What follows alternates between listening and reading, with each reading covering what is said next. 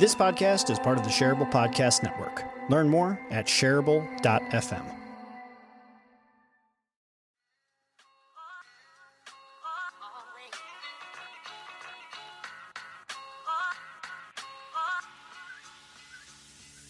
Hello, friend. I'm Jeff Gibbard, and this is my podcast, Shareable. I decided to call it Shareable because the conversations I have with my guests are so good, you got to tell someone about it. Shareable is a variety show of sorts where we talk about culture, relationships, leadership, dating, business, comics, marketing, art, sales, and more. Wherever the conversation takes us, one thing is for sure. This podcast is shareable. This episode of Shareable is brought to you by the Superhero Institute. The Superhero Institute is a training and development organization located on the internet, and you can find it at superheroinstitute.org. The Superhero Institute is the single destination online to learn how to become a real-life superhero by mastering the 5 core superhero abilities and living the superhero values. The Superhero Institute empowers you with the skills you need to take the limits off your ability to level up. Think of everything that you'd be capable of doing if you possess the mindset, the frameworks, the tools, and the strategies to conquer sales, marketing, leadership, productivity, and more. The Superhero Institute is a constantly growing library of courses, and with each new course, the price of the membership does go up. So getting in early is just about the smartest thing you can do. But the other smartest thing you can do is listen to one of my podcasts, because listeners of both Shareable and Rogue both get 30% off any and all courses, including full access to the entire catalog of the Superhero Institute. Learn more today by visiting superheroinstitute.org/shareable. Oh man, we're back with Shareable. That's true. And now it's different. Now it's a whole different kind of thing because it's mine. It's my show now. I mean, it was always kind of my show, but like now it's like my show. Q, what's up, man? Remember the YouTuber Philip DeFranco? Yeah, man. Yeah. Philip DeFranco. He was he sold his well, I'm going to paraphrase the story and get some of the facts incorrect, so beware of fake news. That's kind of like a mantra. However, he used to be a property of Discovery. He was an independent property. Then he signed on with Discovery and did that work. And then he did the good work of buying himself back out of that agreement and then owning all of his properties. And so now he's in the process of, or is continuing the process, the year-long process of building his own journalism. I don't even want to call it news, but he's doing this kind of, he wants to do this like deep investigative journalism into things that people really don't know a whole lot about, or that people hear the headline, but what does that mean? And I think when you're talking about taking over and, you know, it's back in your way, you're having a very important conversation, whether you know it or not, about what does it mean when you understand what is at stake with the content that you put out into the world? Yo, it's a really good question because I am feeling, especially lately, like hyper aware of every word that I say. Mainly as a result of everything that I am consuming, all of the things that I am reading and thinking about these days. It is, I am I'm trying to be more slow and deliberate and considerate, because it's as if, man, how do you even talk about this? So here's what's happening for those listening, because Q and I, we know what we're talking about, but people don't know. I'm reading a lot of books. They know nothing about it. So let's put it out there. So I'm reading a lot of books about race and society, I guess, for lack of a better classification of it, but particularly, I guess, reading from a variety of different perspectives about how race factors into society. And it's illuminating a lot of things for me and changing my perception of crap my entire life that I've been walking through without seeing a whole side of life. And I think as I'm interacting with social media and I'm thinking about all the content that I put out there, even as I'm putting together, I just put together this online dating course. There's a whole section of the online dating course that I was like, oh my God, I feel like I have to put in like 100 disclaimers in here, because I want to just make sure that I'm not being misunderstood, or that I'm not misspeaking, or that I'm saying something and I don't even know what I mean by it. So yeah, it's been an interesting like month. Yeah, I think So that whole section, right? The those sections. The question becomes, right? And I don't know those sections, and not that I Mm, necessarily need to, right? The questions are still valid, which are why the disclaimer in the first place? Why mhm. not say it clearly and take time to commit the labor to the words that are being used so that way they can be clear and congruent as much as possible? There's a reason why comedians can get on stage and turn an audience from hate to love because they're congruent and they understand what's at stake when they're stepping over these lines. And in some case, when they step on the line and they get, you can't say that, that's not good. That's not what we're about anymore. They're able to own what that means and able to stand in that either rightness or wrongness or the perception of either one. So when you're doing the online dating course, sure, like what's at stake? People's ability to partner and be and find a companion on the on the super like right side or whatever side, right over here. On the other side is like, dude, are you going to get me laid or what? Yeah, well, I mean, the way that I was approaching it, and it's funny, by the way. Also, let me just set the for everybody that's listening to this episode of Shareable. Q and I are actually going to talk about brand in a little bit, but we started out. For me though, like at the beginning of so I created all the curriculum for this whole course, like over the last like 4 years, and I really only in the last like 2 to 4 months maybe did I realize that I am creating this course as a white male. Like, not like it was lost on me that I am a white male my entire life, but it was lost on me that that was like such a critical differentiator in I how I learned all of the lessons that I learned and how I perceive them and how I'm distributing that information as effective information. And while I still believe in my heart that the vast majority of the concepts that are in there are effective because they're about how human beings receive information and principles of marketing and sales. I do now have an understanding that there's a whole other side to it that I can't comment on. So I guess the point of like the kind of the disclaimer was at the beginning. I kind of set the context of like, this is what I don't know. Here's what I'm claiming to talk about and what I think I know about.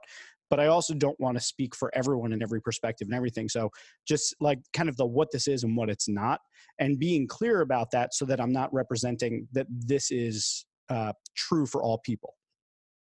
Yeah, and I think the disclaimer language for me is probably where my brain kind of goes like, eh. And that is to say, the audience that you're speaking to and the audience that you're not speaking to that still consumes what you're talking about is going to applaud you and is going to criticize.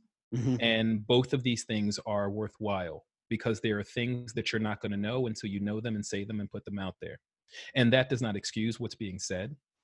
That does not the reasons for it. These reasons we call excuses does not make it right. What it does is allows you to become better because you've put yourself out there in a way in which that will allow you to be better. Now, that doesn't excuse you from the preparation that is necessary in order to put your best foot out there the first time. And so, and I'm speaking, and so I think one of the things that or two of the things I'm saying is like, it does not, don't,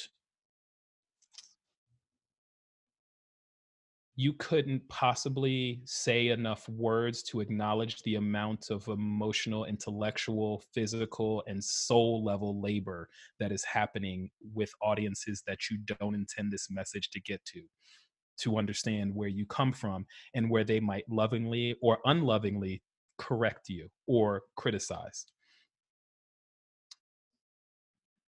That's it. Okay. Yeah. So I No, think, man. and we're in that space right now where that nerve has been pulled out from underneath the skin and is raw and is just waiting. Yeah.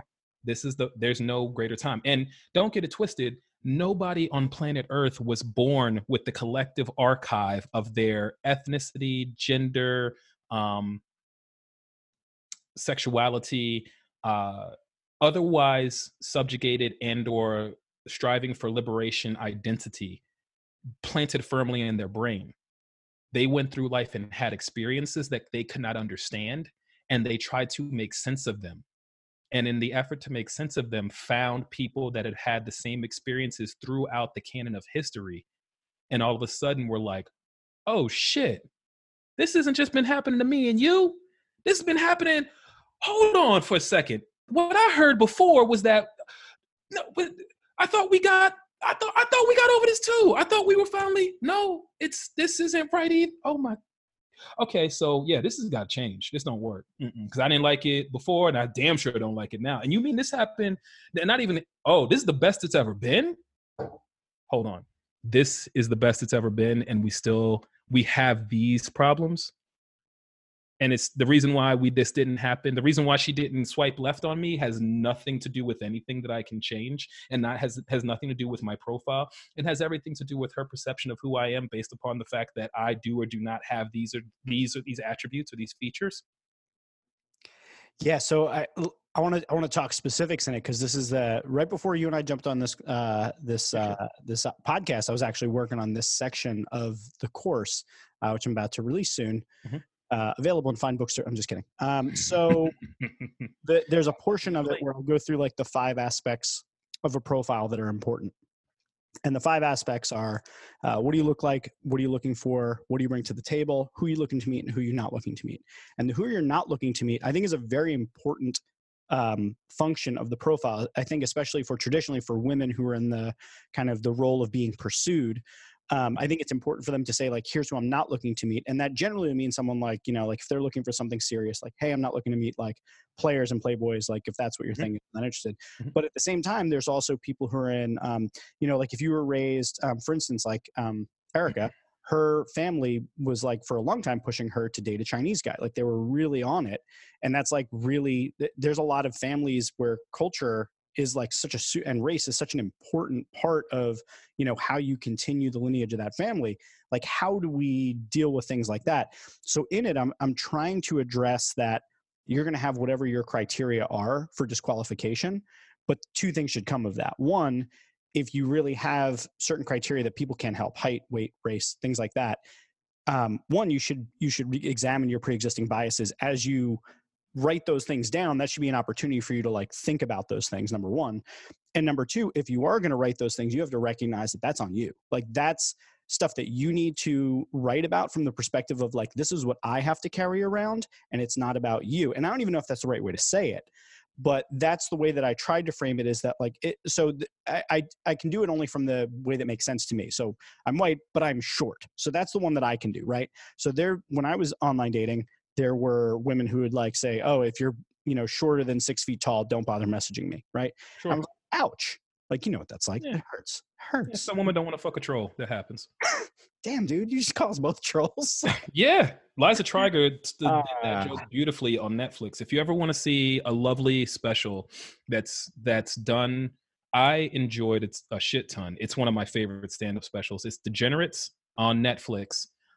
Big J. Okerson is the leadoff. He used to run in circles with Kevin Hart. Matter of fact, Kevin Hart used to live with him. He has like great stories about that time, and not so great stories because you live with somebody for long enough, you have stories. More so, Liza Treyger or Traeger. She's wearing a mini dress, halter top, leather thing situation. It starts off as any comedy does, with like a little bit of just like back and forth things to get you rolling.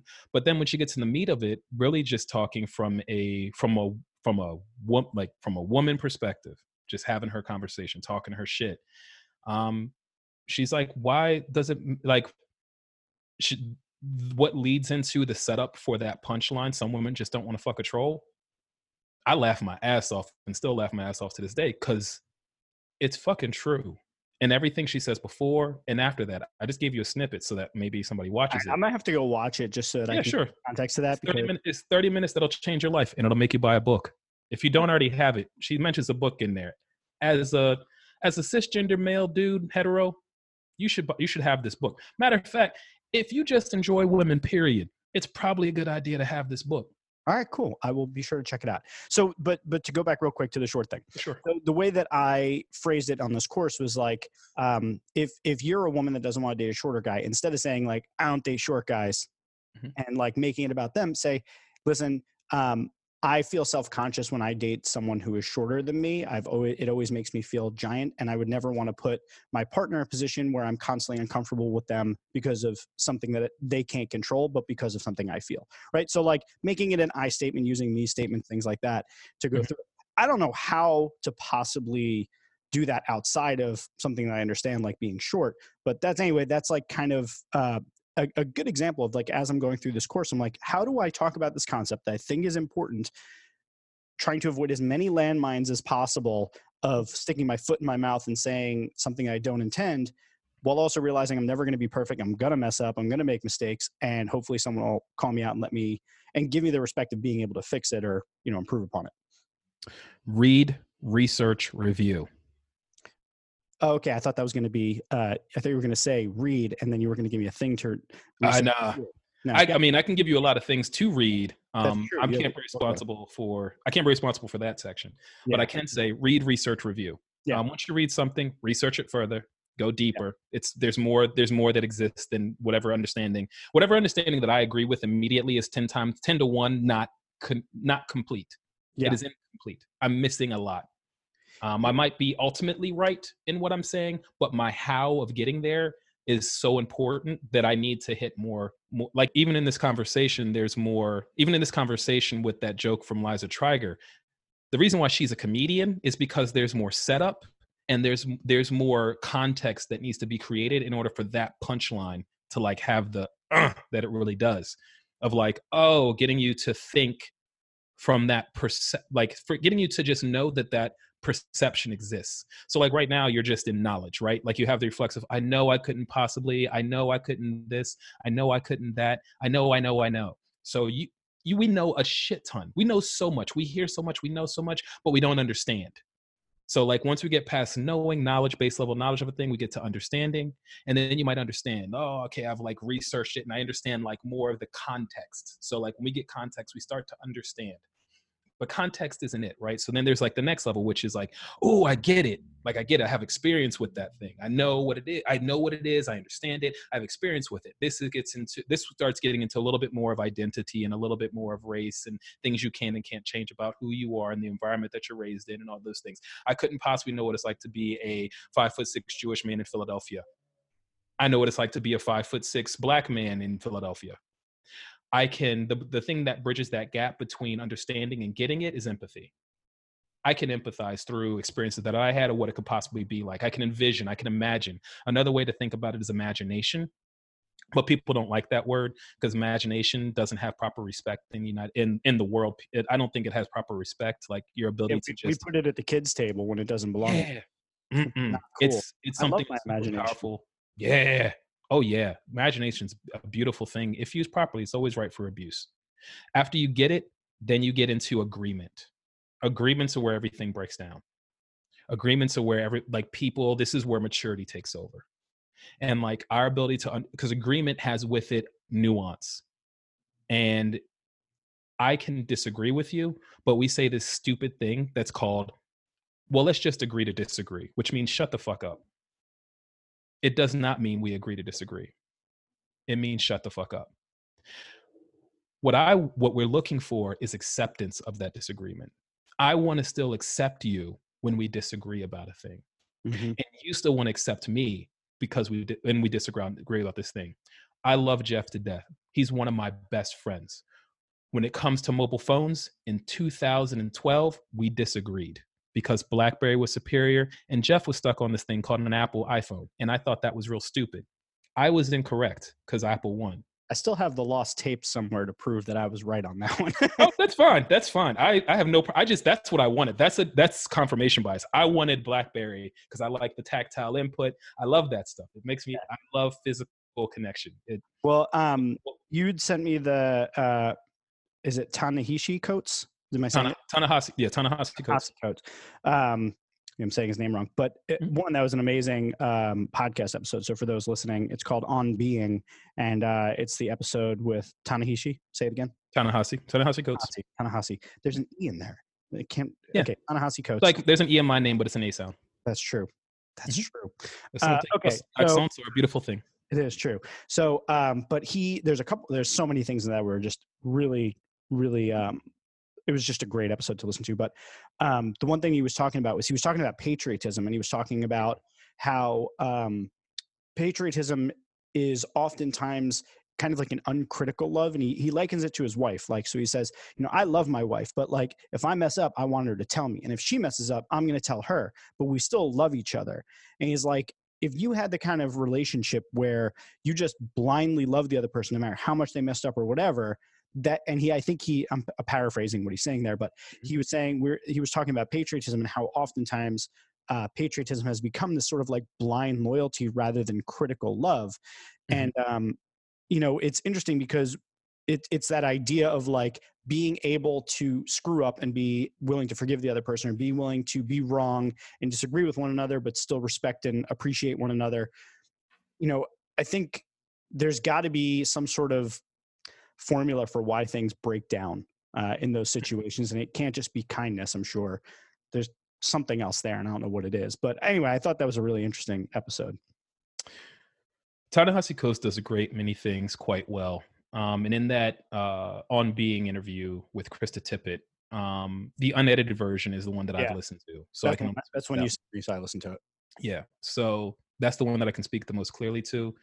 When he's talking about that, um, that gets into a conversation that Brene Brown has often about belonging, spaces where you belong. And spaces where you belong are not safe.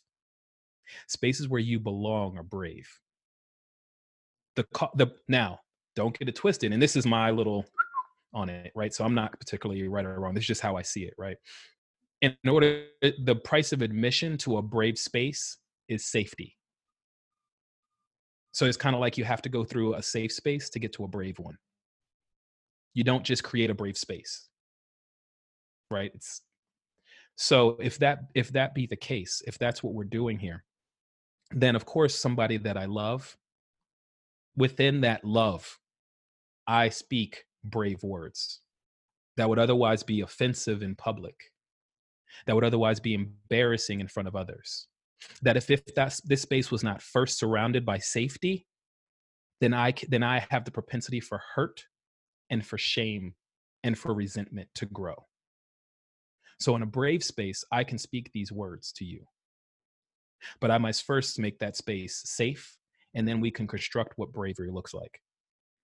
So when Ta-Nehisi's talking about I speak these words to people that I love, right? He's talking about this patriotism, or a lot of isms.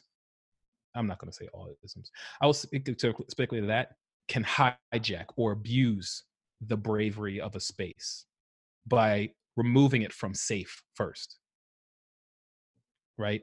Yeah. If I can say anything that I want as a patriot because I'm in America, but that space is not safe yet. And so therefore it's not yet time for you to say anything yet. And you have the freedom, so I need you to be responsible with that.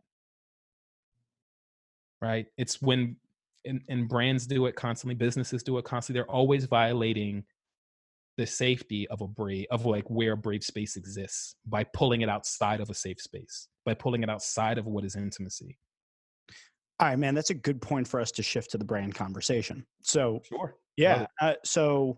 and I think it actually it starts us off on a different foot than I anticipated we'd begin this conversation. So, the initial genesis for this conversation was that was it, like 2 weeks to 4 weeks ago.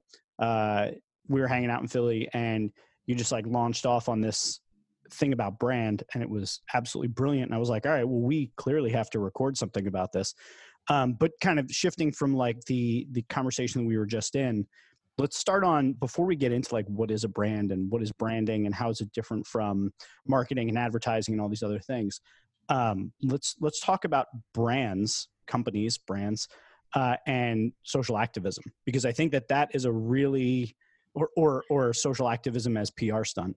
Okay. It's like a really interesting way to kind of go into this model that you I don't know if you developed it, or where I don't know how I don't know how to like explain what this is without like giving it away, but like you have this model to talk about brand that I think is absolutely brilliant. And I think that if we first talk about what brands are trying to do out there by, trying to hijack social justice conversations, or like the Gillette toxic masculinity, or like Pepsi's Black Lives Matter sort of thing, like all that sort of stuff. Is it possible for a brand to jump into a social conversation and realistically that it's not about the money? Because that's the thing I see every time I see it. Every time I see Uh-huh. a single company try to jump into this, I'm like, but let's be real. All that really matters to you is profit and loss. That's what it comes down to. Like, you'll abandon this ship the minute it's not serving your business. Mm, mhm, mhm, mhm, mhm, mhm. So I think what occurs to me, and that's like with that question, like them jumping ship, and is it really all about the money? I guess what is the purpose of business?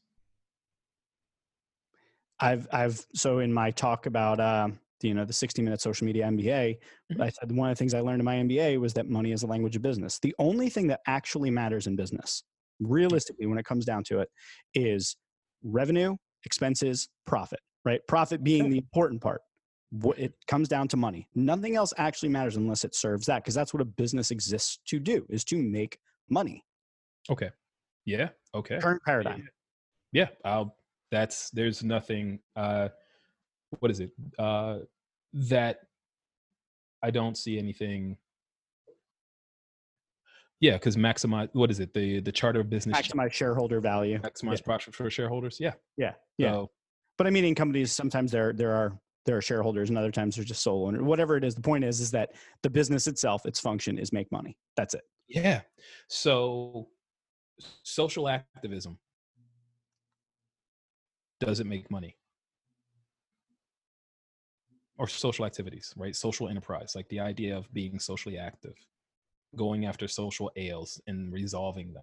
So, like answering them, if not getting to the point of solving or resolving for them. Does that make money? I think will generate money, but Mhm, I think, okay, so this is kind of like a nuance, right? So Susan G. Komen raises money, and they mhm, put a bunch of money back into it, and then they fund research and they fund operations and things like that. And but mhm, those are nonprofits.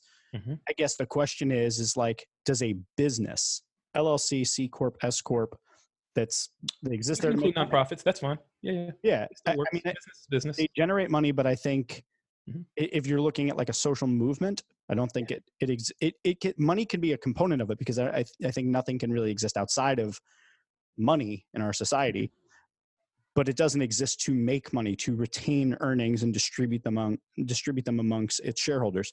I would assume. I would assume like an authentic movement that is there to affect social change is not there to generate profit, unless that profit is to be reinvested in the movement. Yeah, so that's the feeling, right? But that's not how the one thing nonprofits want to do is learn how to operate like businesses, Mm-hmm. right? You can go to any nonprofit administration program I had a nationwide. board meeting this morning, and we were talking about our financials, and like it's a profitable nonprofit. It Mhm, runs itself based on its services. But the mission's different, and mhm. it's not pulling wealth out of it, or dodging taxes or anything like that. Ours isn't, to my knowledge, but I mean, I'm sure nonprofits probably try to avoid paying as many taxes as they can so that they can fund operations and keep doing their mission. But I don't know, man. That's a good question. So, in order for these things to be congruent or for these things to make sense, the gaps with Pepsi, the gaps with Starbucks, the gaps that are across the board with different brands that have kind of tried to be socially active and have failed miserably is that they're incongruent. And that means that they haven't adequately managed their relationship with the profits or the revenue or the capital that they seek and the audience that they wish to speak to, which means they have a misunderstanding fundamentally of what their brand is and what it does with their audience, how it lives in the minds, the hearts, the soul, like that spirit, that soul, the guts of a person, of their what they call their audience. I like to just call people, right? And people that they serve. You serve me Pepsi. When I put $1 into the machine, that machine serves me Pepsi. When I go to Starbucks, I give you money, you serve me a coffee. That's a person serving another person a coffee in exchange for money. And with that money, philosophers like Zizek, Slavoj Zizek, philosophers like, we'll just stick with Zizek for right now because we can go off on many tangents. In exchange for that money, I'm offsetting the fact that Starbucks uh, pays for the college tuition of their employees, gives them health care.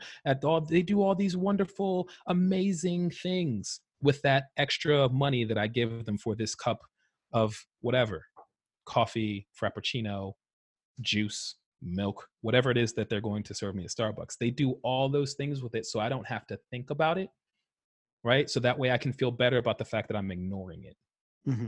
Or in they order to do choosing to shop there versus elsewhere.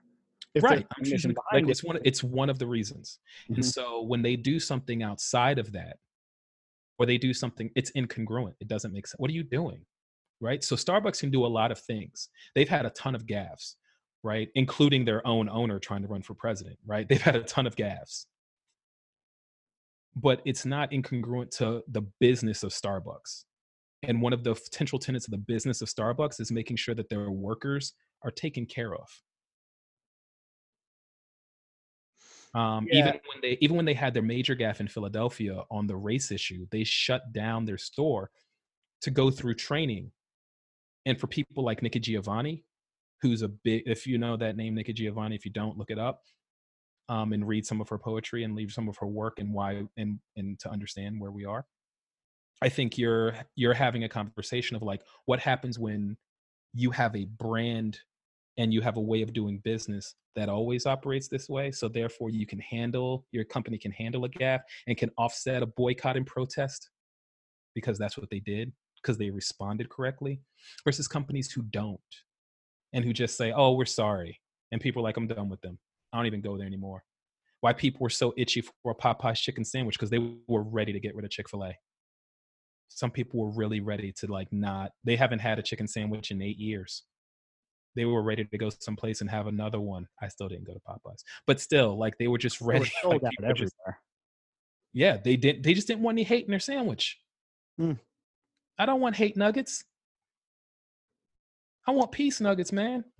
Like sell me some sandwiches that got some love in them, not your hate and vitriol and rightness. Yeah. No. So can a company be socially active? 100%. I have shoes right now that were handmade, that were made by a person, because, and that gets into accessibility and access and all the rest of those things that I have. I have enough money that I can vote with my dollar that way, right? I always wonder Uh, about the situations where a company does something messed up though, and it doesn't actually affect them long term.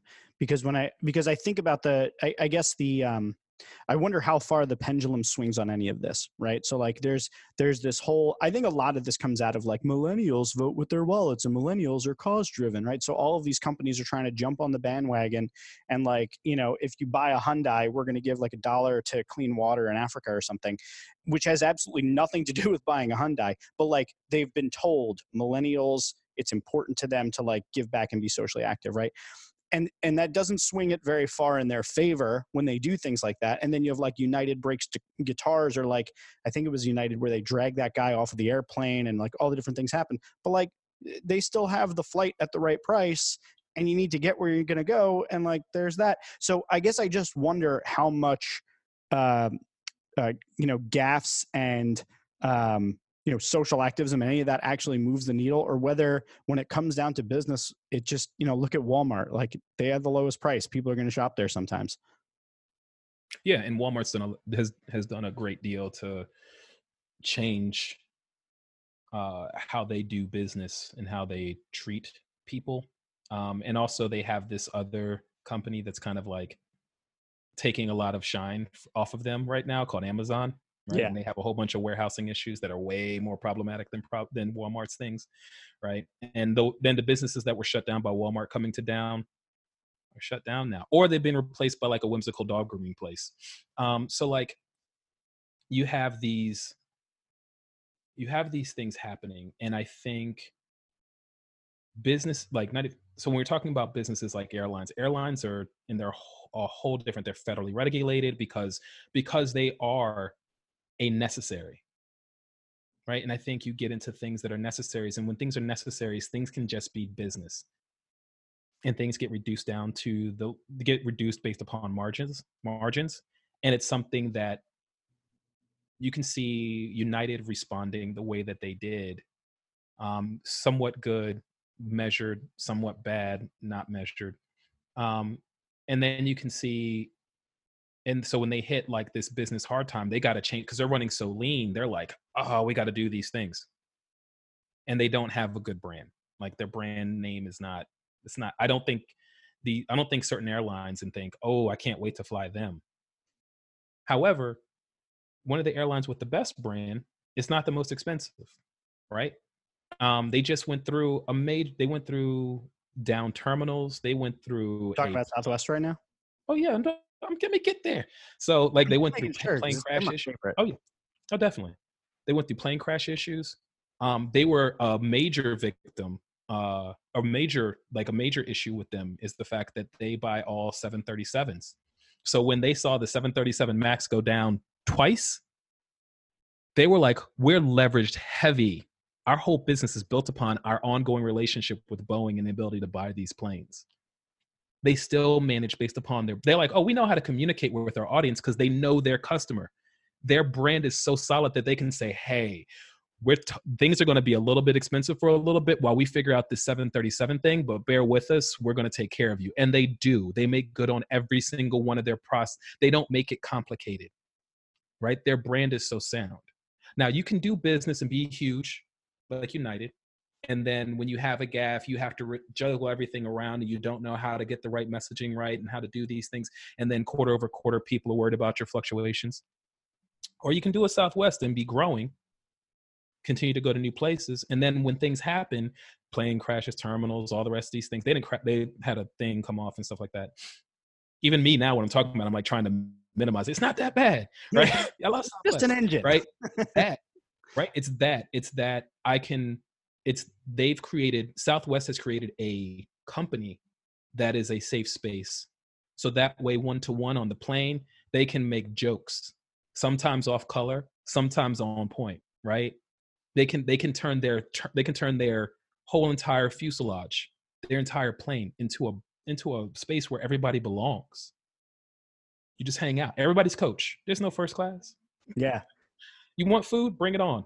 yeah. Oh, you're worried about that other line that charge you for the seats, for the carry-ons, for the blah, blah, blah, and this, and the other. We don't do all that. It's going to cost this amount. You get on the plane. You got a ticket. You got a seat. Let's go. Never forget their whole, why do you charge for bags? I was like, that's amazing because that makes me so frustrated. And that was actually when well, I mean, there's a bunch of reasons why they got my loyalty, but that was one of them where I was like, that just makes sense. If I'm going somewhere, especially for more than an overnight and it's further than 2 hours away, I'm going to need a bag. So Yeah. thank you for not charging me. Well, listen, I want to hear, let's do the thing. I want you to tell people this brand. And honestly, I just want to hear it again. But like you explained brand in a way that I've never really heard anyone explain brand. Typically, we're used to talking about brand as a promise. We're used to talking about brand as sometimes the visual identity of a company. But you talked about it in a totally different way the last time we got together. So let's do that again. Hit me with it again. All right. Dance. So Dance that thing you do. and go. So I think when we're talking about brand, when we're talking about business, fundamentally, the brand development process starts after the business strategy, business model. Like after you develop the business, after you know what you're doing and how you make money and for who, right? And usually the answer is like, my customers. Okay, great. Who are your customers? You might have some demo data on that, but like if most businesses can make millions upon millions of dollars just making and selling the thing. So we don't really need a brand. I just need a thing to make it and sell it. When you want to make a thing, when you make a thing, produce it, you sell it, you're selling it to a person. And so people run in this thing run on this thing called energy, and it makes us warm and it makes us hot.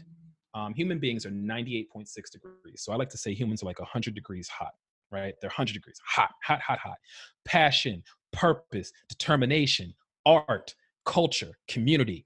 hot, hot, hot. Like all these things are very hot. They're very volatile, right? I'm passionate about this thing. Oh my goodness, I'm passionate about this person. I'm passionate about this. Passion, passion, purpose, purpose. I'm determined no matter what gets in my way, I'm gonna make it happen. Business doesn't operate that way. That's why when people jump into business, people are like, you got to follow your passion. Why would you do that? Business isn't, this is not about passion. Business is cold. Business is cold, like 0 degrees cold, like below freezing, 0 degrees cold. Business is finance. Business is strategy. Business is legal. Business is design, engineering, business, business, business, business, business. Wrote, this is what it is. Are we making money or not? Are we making profits or not? Are we offsetting our taxes or not? Is this legally sound and in our best interest or not? That's it. It's almost binary, except you need strategy because there's more choices, right? There's more choices than A and B. If it was just do this thing or not, like it's still in between those bookends, there's tons of variation. So that's why we have strategy to intercede there. In between this hot and cold space, the variable distinction that fits between business and brand. Sorry, business and humans is brand. It speaks the language of business to people. It speaks the language of people to business. Brand does. Brand is as much relationships as it is how you develop those relationships. So when we think about brand, when we think about businesses that are business heavy, I think about the financial sector, banks, right? Banks, you might go to your neighborhood bank, but banks are really cold because they're about holding your money. And I don't want my bank to be like, yay, look at all this fun. Whoop, you made a mistake. I need my bank to have my money together, right? When I go there and I know I have my 68 cents, I want to go pick up my 68 cents, right? So I need you to be I want it in quarters. I want it in 2 quarters and a dime and a nickel and 3 pennies. Sir. 3 pennies. I don't want anything. Yeah. And if you give me another penny, I'll be happy, but I'll be asking questions. Yeah. Bank error in your favor. So banks that really get the brand conversation speak business of banking or banking to people in ways that make sense. And so you can have banks that are super cold and that have these crazy fees and all the rest of that stuff, but you have banks that get it and figure out ways to make their model work, so that way their brand works, so that way they're like, we know this is really cold and this is really difficult and you don't know a lot, and we're willing to guide you through this process. The thing about when talking to clients about this, when they finally get on the brand conversation, it's like, oh, I want to do that. I love this brand and stuff, and they want to work with their trademarks, which we call logo. Really dumb. I want to do the thing with the font, and can we get our messaging down, and our talk points, and da da da da, and all the rest. And I love this color blue. Yeah, and I want this color blue and stuff like that. And it's like, that's great. One problem: we can't start the brand conversation from humans, where it's hot, because when it's hot outside, right? When you're outside and you're hot. And you're having a good time. You're like, oh man, this is great. It's summertime at the beach. The wrong gust of cold comes by, whoo, it's over. I can't take 70-degree cold when I'm 90 degrees, when I'm 100 degrees. 70-degree cold is cold, and 60 degrees is freezing. Not doing that. I'm not going that direction. That's just going the direction. I did not come here for this. When I'm cold, however, heat is important. Heat is probably the most important thing when you're cold. So if I get 5 degrees, 10 degrees warmer, ooh, I'm holding on to that. I'm holding on to that tighter than I've been hiking in Scotland, Jeff, in December. And I'm not talking Scotland like close to London, England, Scotland. I'm talking Scotland like close, like up there near the Arctic Circle, turrets and highlands, like north of Edinburgh, near Avonmore, Scotland, like in the Cairngorms. I went through a mountain pass, and that thing is cold and windy. And heat is a commodity, and it is precious. It is a precious thing. So whenever I'm talking to business people and they get a whiff of what brand can do, like what brand really is and how it actually works on your behalf, they hold on to it, and everything becomes very precious. And this is how we communicate all the time. When Southwest Heard about the 737, heard about all the issues going on. I got a letter from the president of Southwest, like, yo, we heard about what's going on. Here's a voucher. Here's all these things. Don't worry about it. Like, we'll take care of it. We got it. We got you. We know it was really bad. We know you had some, if you need to call in and talk to us. I called in and asked some questions. He was like, don't, not because they get, just because they didn't have to give me anything.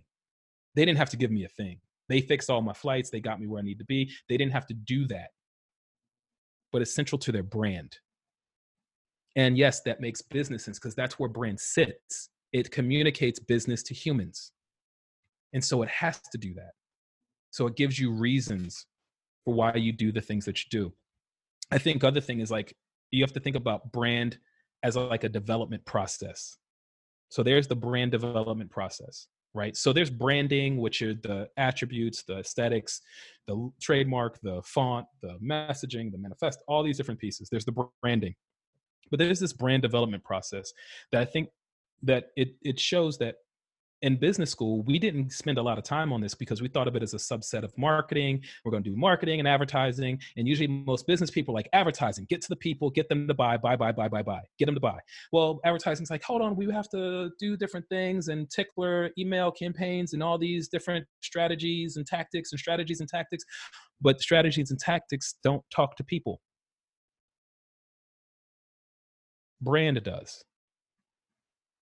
And so when you get all those messaging, we get all those things, the question is, what relationship are you developing with those humans through these tactics? And so these tools aren't bad. These systems aren't poor. How we approach them is.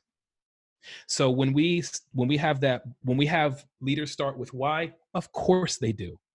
That's why this business is here, is because we started with why.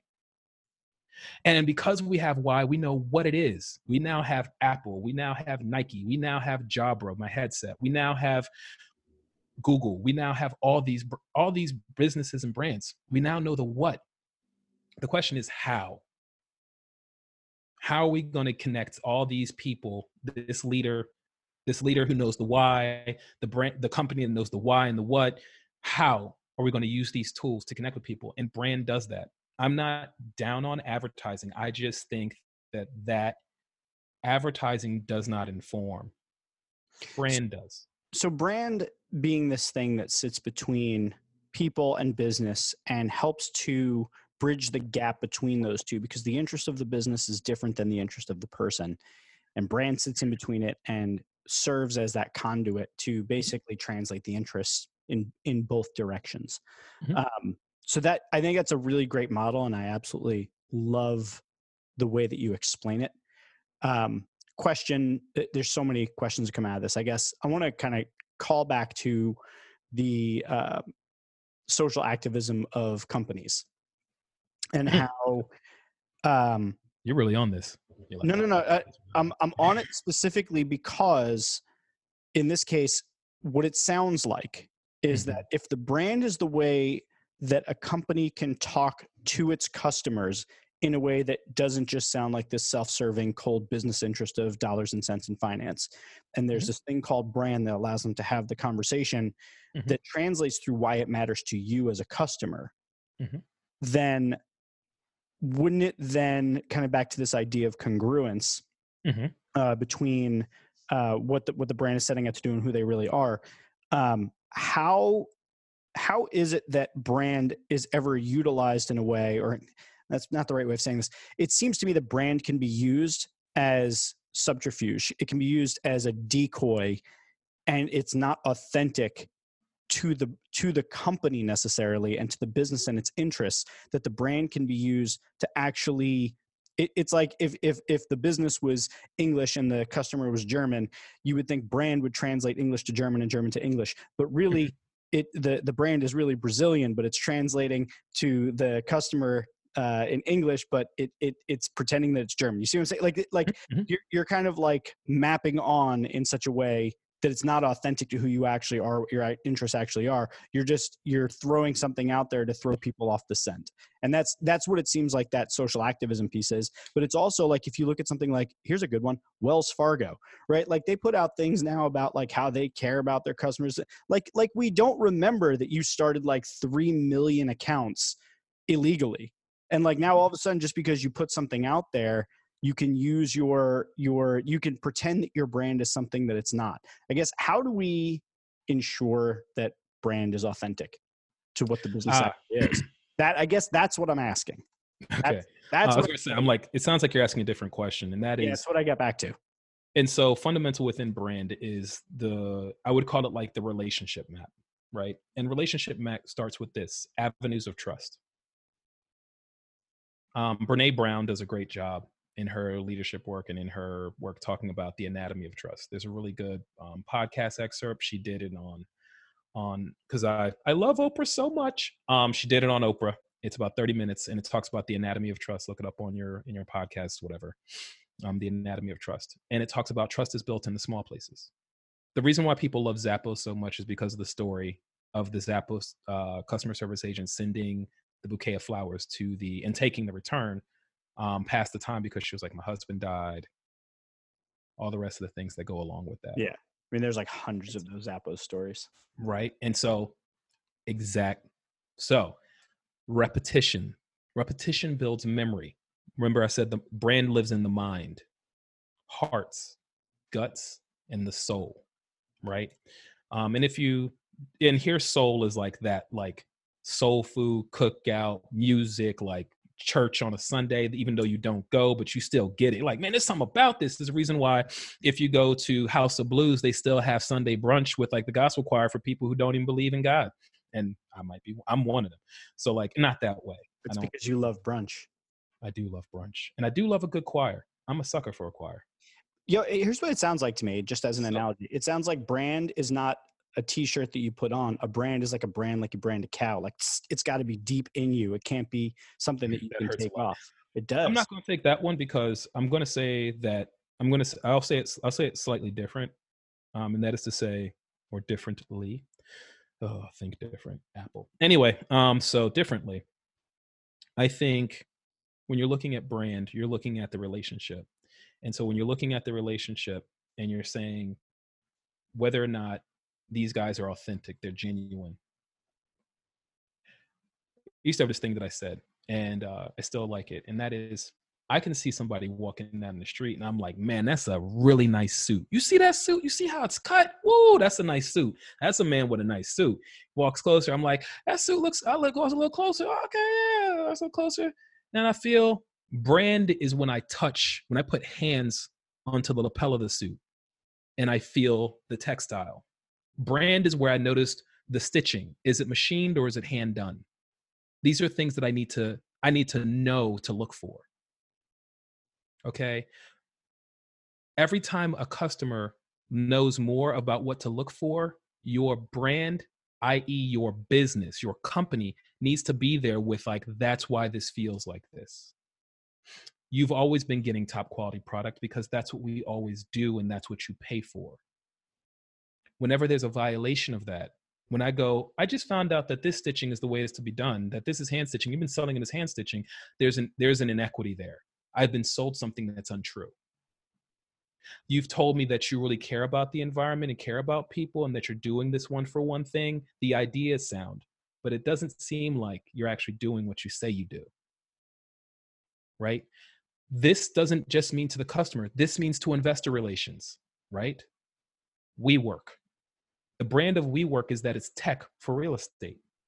So all the metrics, everything that's been used to measure its performance has been about a software as a service, or a big tech company, a unicorn big tech company. So they're going to have those kind of growth numbers. But it's not. It's a real estate play. It's an amazing real estate play. It's a beautiful real estate play.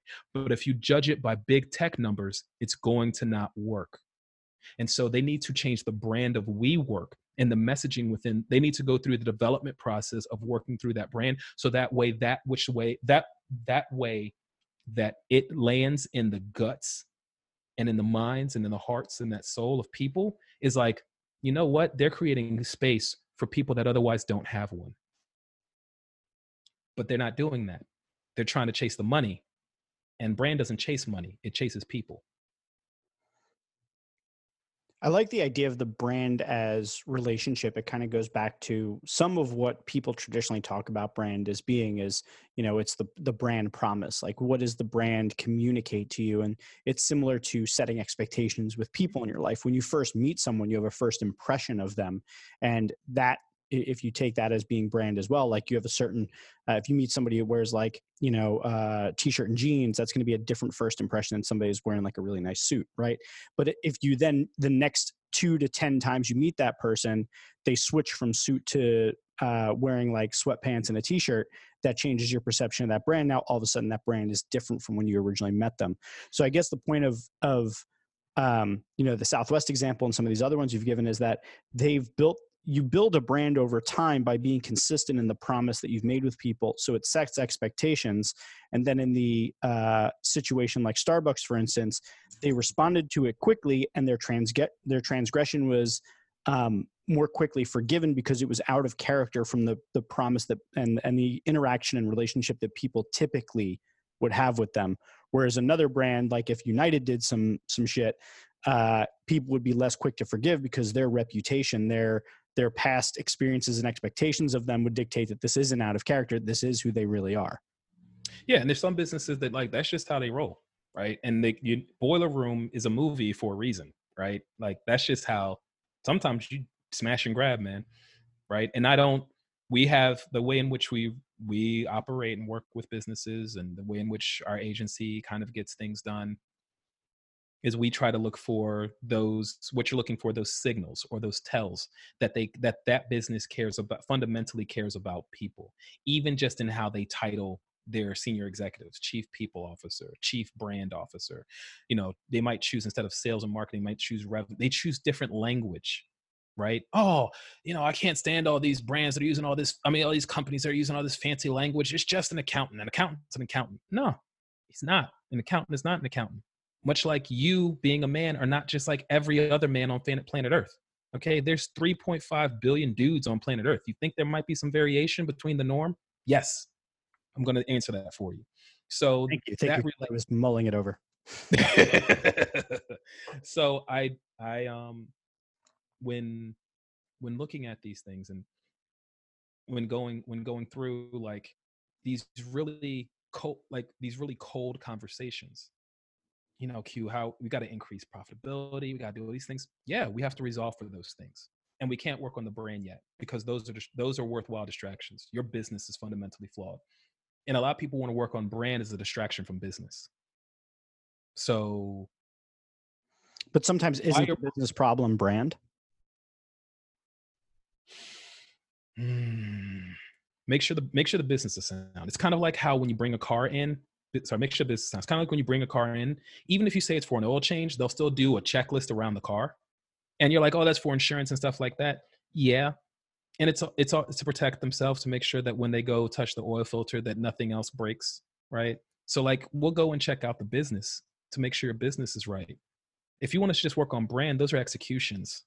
So do you really need, or do you really need just a designer to design, to like update your logo or your trademark? Do you really just need somebody to do the video? Because those are brand attributes and features that might be used to deploy in the form of advertising, right? So that's an advertising conversation. I think we do a lot of work that is execution based.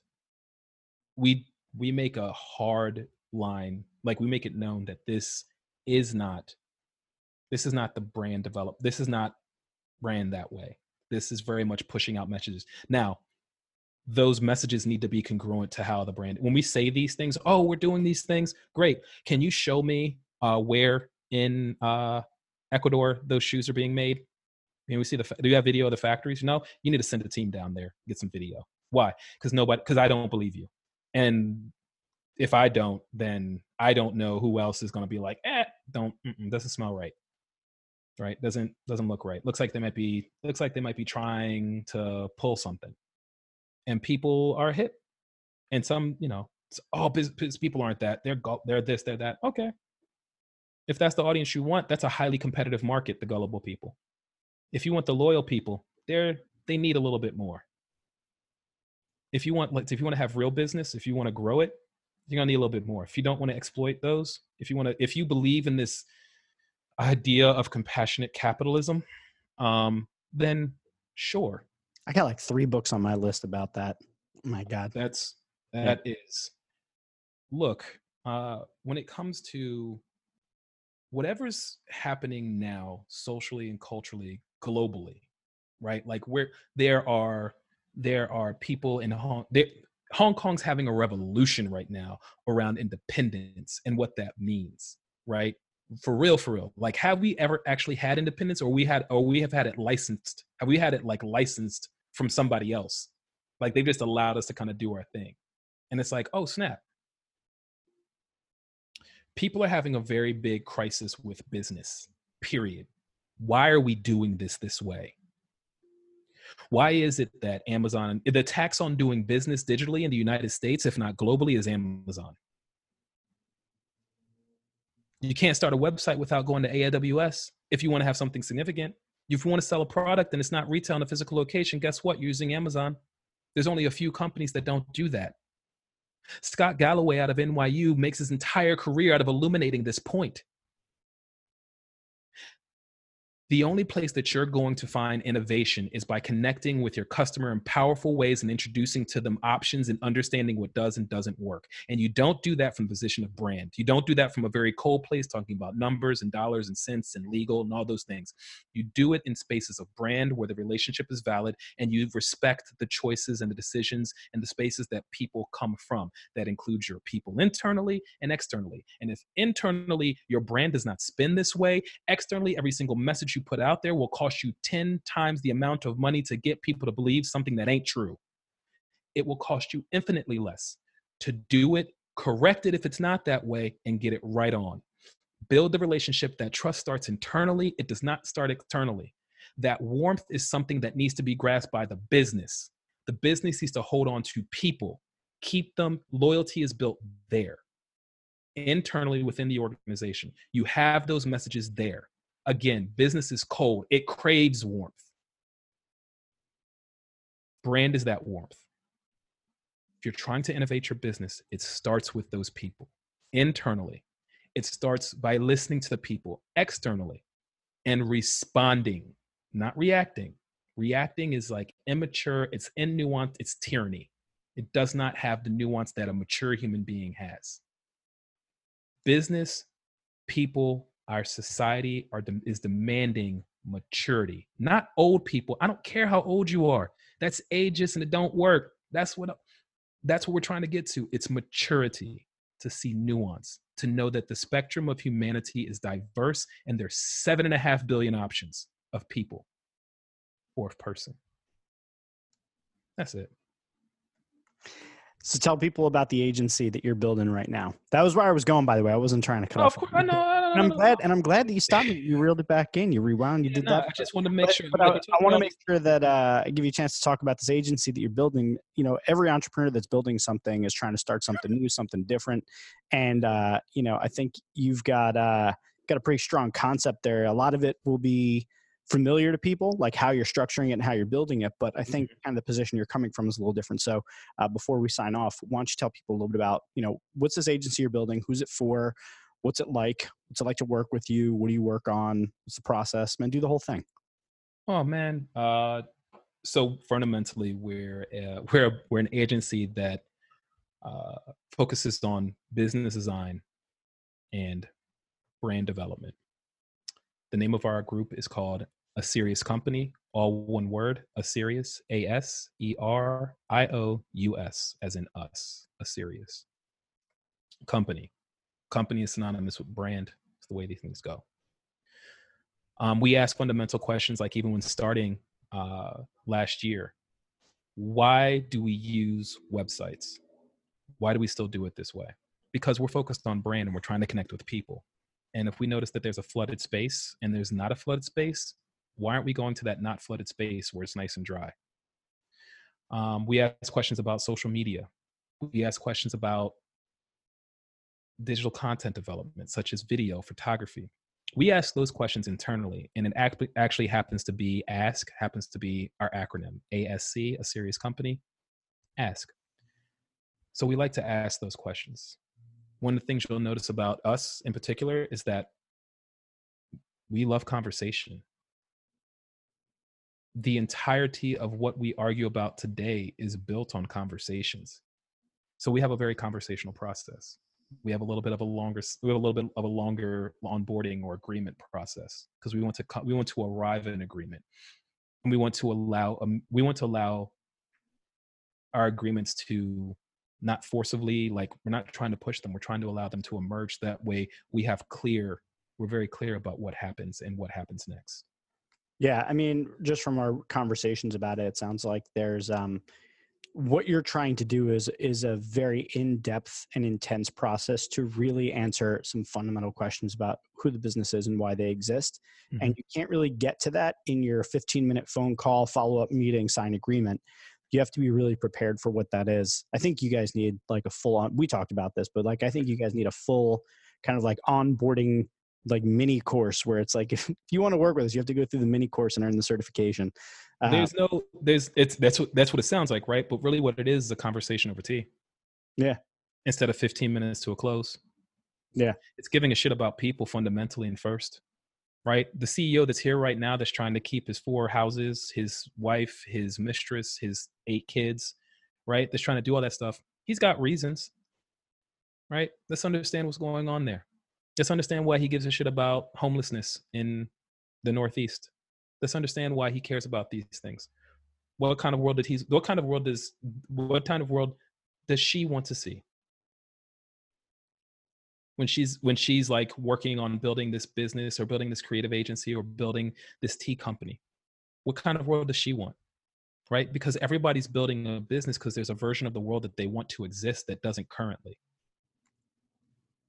Whether or not means the product of the business in the form of profits that they use to then spend, or whether or not that means the nation that they build within that organization and the kind of community that they want. And we like to have those in-depth conversations because we want to help businesses get to the process of making money.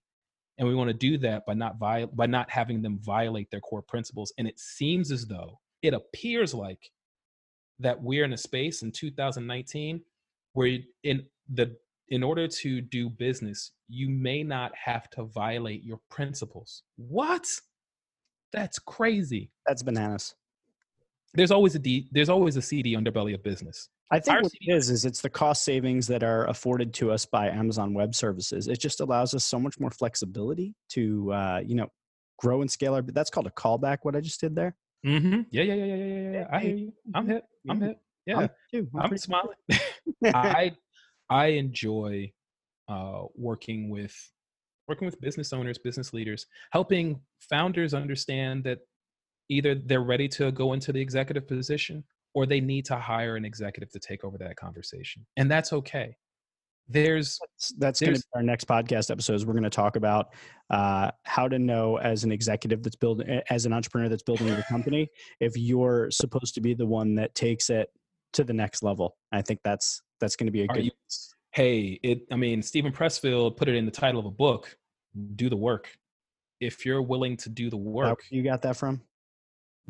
that's not where I got it from. However, in doing my research, because read, research, review, in doing my research, I found out that he wrote a book called "Do the Work" that embodies much of the principles that were left out in the War of Art, which talks about the resistance. So I got "Do the Work" through my process of learning how to becoming a strength conditioning coach, and my coach, like, literally sitting there at the end of every single set, being like, do the work. I'm just like, oh, I hate this. And then at the end of it, I'd be like, man, okay, so what happens at the end of this? He's like, work is the reward.